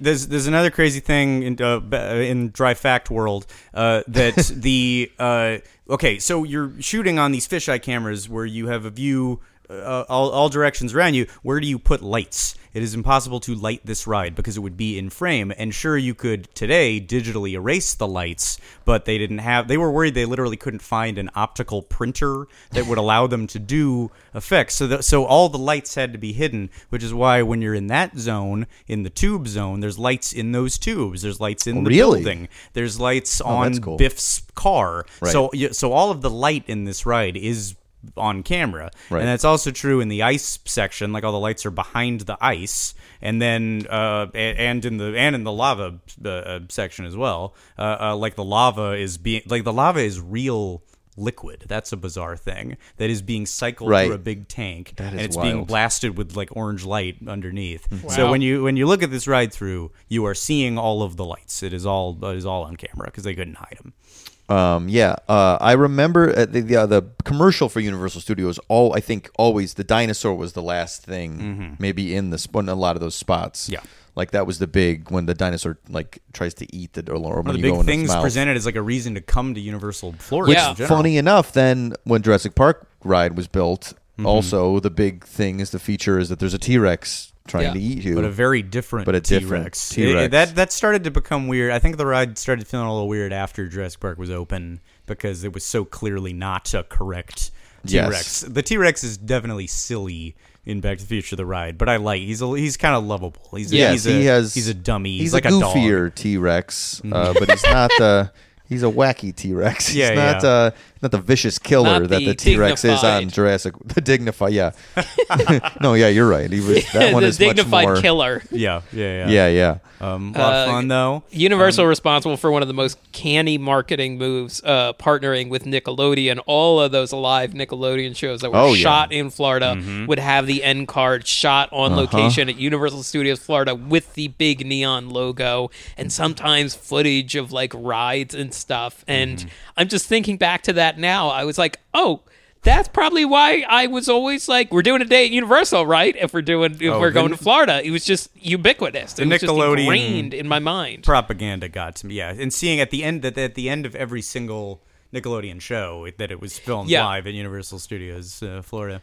And one of the first times I was ever wowed, this seems so dumb in retrospect, but I remember you used to be able to take a walking tour of the Universal, the Nickelodeon production facilities in Orlando. And at one point they had a giant room with mood lighting, and behind glass was the orange couch from SNCC, the SNCC programming block. And as a kid, I was just like, Holy As a- cow! There's the couch. As a kid, you dreamed of napping on that couch. There was A no prop couch. no couch you wanted to nap on more. Being a than- lazy dog, rubbing your back on the famous Snick couch. Yeah, but I did not want to participate in the live show at the end where you could get slimed. I was like, I don't want to get slimed. These are my nice clothes. I don't. What will happen? What is the slime made of? I am a scared, nice little boy. And they're like, parents sit in these bleachers, kids sit in these bleachers. And I was like, what is this? Like, Mom, where is the non-splash zone? A big thing is that I never went to the Nickelodeon studios as a child, and I am still upset about it. I wish. I regret it. I mean, it's not my fault because we didn't go. We just didn't go. So it's not my fault. It's my parents' fault. Even though I was the biggest Nickelodeon fan. Legitimately mournful as you talk Yeah. about this, and I understand why. no Yeah. Nickelodeon It was pretty Studios, no Alien Encounter? Man, Yeah, this explains so much. Yeah. I have These holes. Things I. Next time at the therapist. Yep. I think we all just had a breakthrough. Also the one cool thing about this ride being open at Universal Studios is you ended up with a Doc Brown walk-around character, and he would factor into totally unrelated things, such as the opening of the burial of the Nick time capsule in 1992, which was an event I know that all looms about this. large to me as a child. yeah. I know all Every about time this. I've been there, I went to I had to go have a moment, even when I went 5 years ago, I had to go stare at the spot where the time capsule was buried. Although the time capsule has moved, it moved to a Nickelodeon themed hotel Right. elsewhere in Orlando. When is that getting open? 2020? I think it was a 50-year time capsule, so I think we're talking 2042. And I remember doing the okay. math as a kid and thinking, how will I be alive? How old will I be? 112? How I like that you were going to pay your 119? respects like it was a World War II memorial. To me, again, we don't know real history, Like, we but need I to do go. know where the cover of Disney Adventures with Macaulay Culkin. There's an original Game Boy, I think, in there. yeah, there that might be like sounds some right. GAC, some Nickelodeon GAC. I think my elementary school buried our own time capsule on school property, inspired by this. Really? And I'm just remembering now that my elementary did too. school was demolished and they rebuilt it right next to it. So that time capsule might be under some rubble or under the current building. I wonder what I happened think when to you're that. back home, you should get the old shovel out and see if you can take that and then sell what's ever in there for a little cat. For a little... I just show up, right? I don't need to tell them I'm coming. They'll know why 32-year-old man is on his do elementary it in- school property with a shovel. shovel. Dark of Night is what I'm saying. Don't, Oh, don't do okay. it. Don't let them know you're coming. Well, you know I'm out. I'm out pretty early. That's a good point. I'll probably be asleep. That's a good point. When night Sounds like the falls, start of a magical coming-of-age story, though. That's true. A man returns to the childhood, the school he left behind. It's a Book of Henry style, heartwarming tale. Anyway, Doc Brown, I think, helped. There were a lot of Doc Browns running around at Universal, and always didn't look like Christopher Lloyd. Didn't really act. Yeah, like yeah, Christopher yeah. Lloyd, really It was fake weird, wig. just- Even they shut down the ride, and Christopher Lloyd, the real Christopher Lloyd, went and said goodbye next to a very broad, Great Scott, a horrible Doc Brown impersonator. the thing I don't know, maybe this is another episode, but the thing I would like to talk about, the last thing I want to talk about is the restaurant in front of Back to the Future in Hollywood. Doc Brown's chicken. fried chicken. Fried right? chicken, Fried sorry. chicken. Yeah. Yes. Supposedly, I never ate there. Supposedly, so delicious and widely liked that chicken. Well, it's they a- kept the recipe for Yeah. Krusty. It's fried Cletus. chicken. It is Or now changed Cletus's. into Cletus's. The Simpsons character Cletus has a chicken shack, and it's this the was my same wife's theory, yes. recipe. Apparently, chicken was served in that spot for years before this. There was it was a different restaurant. It was and a I should have Mrs. Knott's? written down- It was like a sort of a Mrs. Knott's style chicken restaurant, or I mean, whatever. I'm not. I should really Again, go back, but it's a universal thing. You go to a theme park in the middle of the summer, lunchtime comes around. I want 3 pieces of dark meat, 2 sides, and a biscuit. Hot crackling oils. Hot crackling splattering on oils, delicious chicken gravy. the ride itself, Doc, for some reason, opening up a chicken restaurant doesn't make any sense. But then what was funny, or made me laugh, I guess, maybe it was just me, was that the Simpsons ride then was open, and then this lasted for a few years. So independent of any other Back to the Future thing, Oh, right. just Doc Brown had a chicken restaurant, and if you came, this was the first time, boy, were you confused why this is even here if you didn't know that used to be a Back to the Future ride. Well, also a few, like 10, 20 feet away from that was the shark from Jaws. Was the hanging, the Yes. dead shark from Jaws hanging upside down, which Right. is not. Mushy area. But at least Yeah. you knew he died. The Jaws died in the movie, and you go, "Oh yeah, sure, that's what happened to Jaws after the movie." You walk over to this, and you're like, "When did he Why open a did chicken Doc restaurant?" Brown independent, but elsewhere at City Walk you have Bubba Gump's. Right, which makes Seafood. sense when you're talking about the movies. This one, I'm saying, like Doc doesn't go. Oh, I'm 'cause it's opening up in a the chicken movie. restaurant. What? Well, I see. It's in the movie. That's what I'm where trying to there's say, no yes. nothing canonically makes you Right, think. he doesn't have like he loves chicken or something. There's not a scene where he's like he's like, we gotta make a stop, and then they go to like KFC or something. I think I can justify this. I Oh. believe that at some point, with all these inventions, he probably would have gotten around to, or maybe someone did it for him, filing at least one patent, which was used in something that was successful, so he would get, rights or residuals or whatever, and invested it in a business because, the restaurant business, while margins are small, people do like fried chicken. Keep going. And maybe You're he 10% always had of the a- way through this explanation, I think.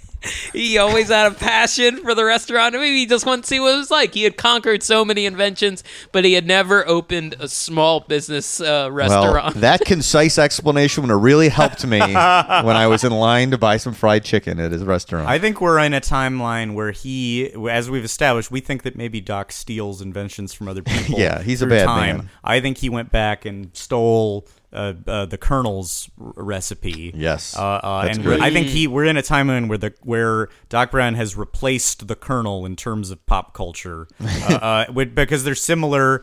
Shaka white hair, they dress all in white. That's true. There is no Colonel. When you're inside Universal Studios, there's no Colonel. Right. Where Doc Brown has replaced him and erased him from history. Wow. I'm going to go one step further. Okay, even. go ahead. In our new movie with Doc Brown's evil brother. Yeah, boy. Doc Brown's protege, played by Donald Glover. Yep. Doc Brown, when he retires, is finally devoting his time to his passion project, Doc Brown's Fried Chicken, which is next to the. So that makes it establishment. so.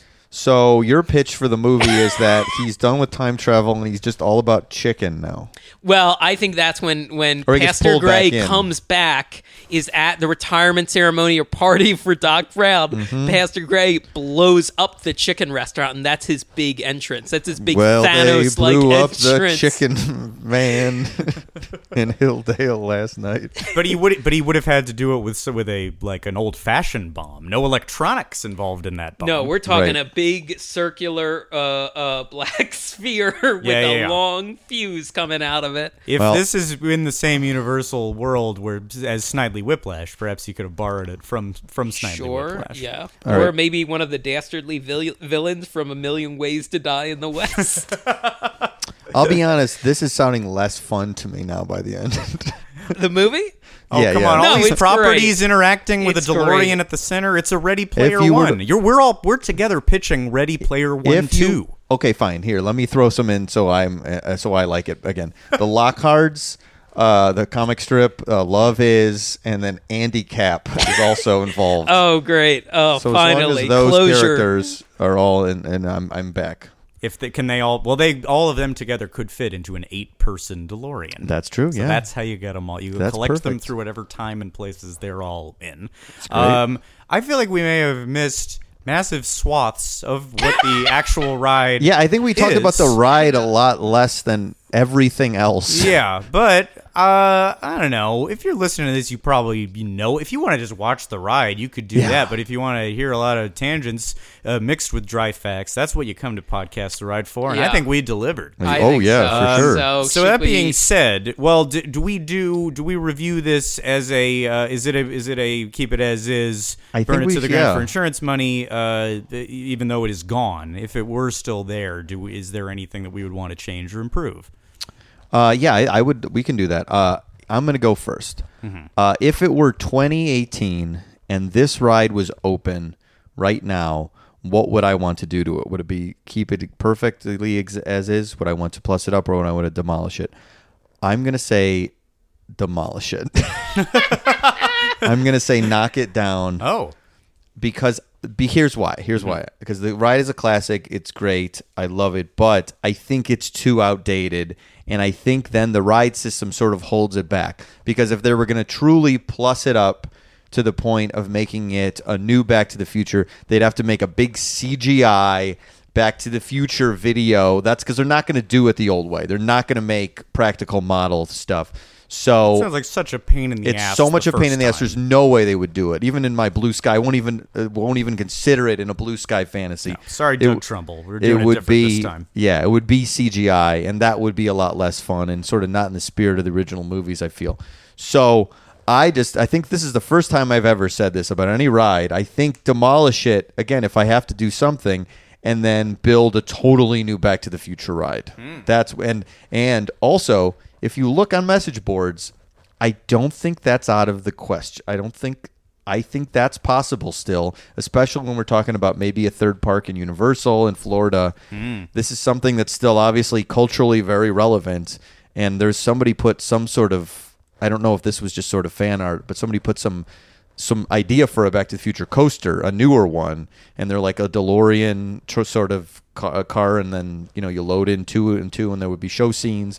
So like I feel like demolish the thing and then build a new Back to the Future ride. Using completely. technology, using Harry Potter level technology, top of the line. Boy, that would be Show scenes going to the future because to actually go to that fake future, and I mean I guess you could maybe push it to like 2030 or something, so it's not such a weird not thing that we're going 2015. 3 years in the past. going backwards. Yes, That wouldn't increasingly really more make into sense. the past. As But the ride's the open. retcon it so it's like a 30-year. Everything's 30 years difference. I tell you what, one of my thoughts is if I want to see some of those characters that I love so much. Yes. That, like in the way that you in the Simpsons ride, you're like narrowly avoiding some of your favorite Simpsons characters. So I want to see Fujitsu-san, Marty's yeah. mean boss in the future. I want to see Marlene McFly. Yes. on a shopping excursion. Goldie Wilson. Yeah. What's Mayor. Mayor and his son who does hover conversions? Yeah, Yeah. he's around. I want to, and I most of all, I want to see Needles. We all want to see Needles. course. When you said I want to see Fleas. characters, Needles is the first name that popped into my head. Flea's character who convinces Marty to do some confusing deal via fax in the future. This bizarre why is that scene so I don't know why, stuck yeah. in my head? It's so strange. You don't really know what he's talking about. The Jits will never find out. What is the plan? You also don't find out what Marty Jr.'s plan is with Griff. He's pulling some scheme, and they never tell you what that is. Is Yeah. it a drug deal? Right. Why are the McFlys getting into such nefarious shit? Right. They're like, What yeah, is it seems like they're all like shitty. They all get Yeah. shitty later. But like to be able to go into a dark ride into that living room, And watch we're the all McFlys laughing. have We're all dinner. laughing. Oh my! If it looked like that last scene in Carousel of Progress, Oh, it's a lot like that. Yes. Yeah. like Bizarro Future. Bizarro Future, Gramps is around. uh-huh. You almost knock over George McFly and his upside down back correcting machine. I mean, that's what else do you want than So, that? Scott, you're saying plus it up, to demolish it, and then build something new too? I suppose I would say that. But I have one other Sure. pitch for this, for what I'd want to see happen in a new iteration of the ride. So just to tie it all up, in the end, you bump Biff, you take him back to the present day, and what happens there? He's sort of taken away by some suited guards at the Institute of Future Technology. I don't think he's thoroughly punished enough for his deeds, his evil deeds through time. And what's more, I don't think we're punishing the right Biff. Because, yeah, he's just going on a joyride or whatever, but he's some punk kid, just crashing into stuff. I think you want to bring justice to the ultimate, most villainous Biff, which is the Biff who is in control of the alternate 1985 future. The Biff who's the mayor, the Biff who's taken over the town with horrible casinos, who's all powerful and does all this awful stuff. So I say, in the end, we go deep into that alternate future and we track down that Biff. The bloated Biff with the shitty out-of-date hair. He looks awful. He's a horrible despotic leader. And maybe we find out a little bit more about him, like, he rose to power, by on this wave of angry populism in Hill Valley. He started accusing Mayor Goldie Wilson of not being born in America. You find out that one of his gang members, like the Billy Zane guy, was meeting with the Russian government, and that's how he was elected mayor. And he didn't even want to be mayor. He just wanted like a contract to build a Biff Tannen's pleasure palace in Moscow. Just kind of flesh out Biff being in charge and what that means. He wants to kick Syrians out of Hill Valley, even though it was the Libyans who were up to the plutonium hijinks. So I want to find that Biff. Maybe find him when he's like, I don't know, give or take 71 years old, something like that. Let's find that Biff. Let's pin him up against the wall of his own casino, and let's just ram that DeLorean into him over and over again. Let him drop to the ground, run over his head a couple of times. This Biff, I don't know, something about that 71-year-old horrible Biff who rules over this terrible future where everyone's angry at each other. I want to see that Biff come to justice. I think this is a good idea. Obviously, like, it's very unbelievable, but that's what's fun about fantasy. But I like the idea that it's a nice, fun family adventure, and then the last part of it is just the grossest, most gruesome thing, full of you murdering a man. Yeah. But just squishing his bloated head. Again, it's fantasy. No one would want to see that happen it's blue sky here. Yeah, it's blue sky. So you never want to see that happen to anyone in our real world. Yeah, if a character like you were describing existed, absolutely. Yeah. We would all pay top dollar to see a car. Imagine if a guy who looked like Biff Tannen, if you had to like watch his shitty bloated face on TV every day and listen to every blather out of his mouth. I don't know. I want to take it. I want to crush that skull and throw the remains into the Mr. Fusion and ride off into the sunset. I think that's great too. So it's a little grim, but that's my idea of where to take the new Back to the Future the ride. Unfortunately, our real world is much more bleak, and most evil goes unpunished. On that note, I would say my big thing is, I said her at the top. I think this ride is one of the ones I would call a classic. So were it still around, I'm going to go the middle route of just keep it as is.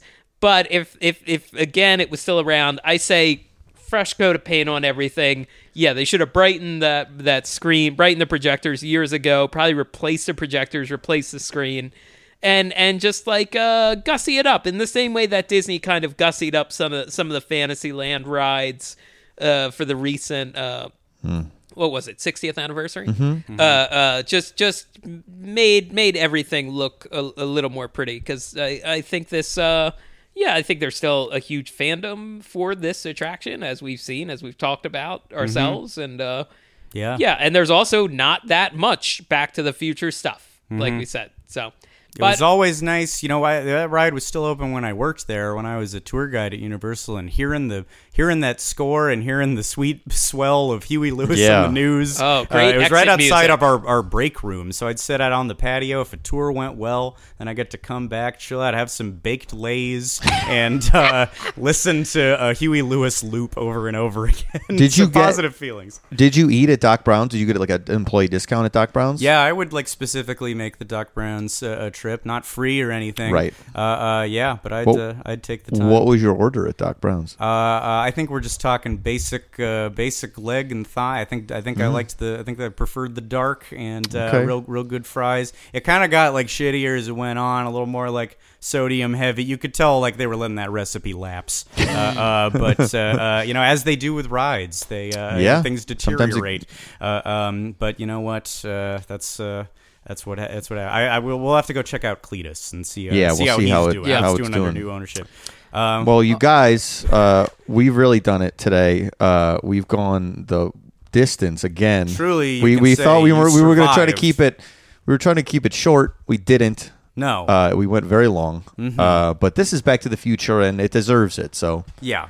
Yeah. You know, split it. We didn't want to. Well, we had the choice really of splitting it in two, as the filmmakers did in making parts 2 and 3, and we chose to make it one mega episode. Yeah. But I don't know. But Maybe as we'll you- revisit it in editing and split it in half. yeah. But Scott, you were about to say they've survived Podcast the Ride. That's correct. Yeah. But you know what? I think you covered it. All right. You know, I'll still take the hey. In this case, you truly survived Podcast the Ride. You survived an epic adventure through time. I feel like I expended 21 kilowatts of energy Sticking the landing on the way out. Yeah. We don't sputter to a stop. We hit the landing hard. We need to bump this landing. Let's Yeah. let's bump it. You survived Podcast the Ride. Please follow us on Twitter and on Instagram and anything else that you guys would want any listeners to do. And email us at podcasttheride@gmail.com. And rate and review on iTunes. Yeah. And on that. Tell 5 friends. Yeah, tell Turn this friends. into a pyramid scheme There's of this some show kind. where it's these 3 guys and they talk for 2 hours and 45 minutes, and some of that content is about the rides that the episode is named after. You know what an omnitheater is? Do you like listening to 3 men who at best could be described as late bloomers talk for a while? Then you will enjoy this show. Thank you for listening. Yeah, hey, and the future is what you make of it.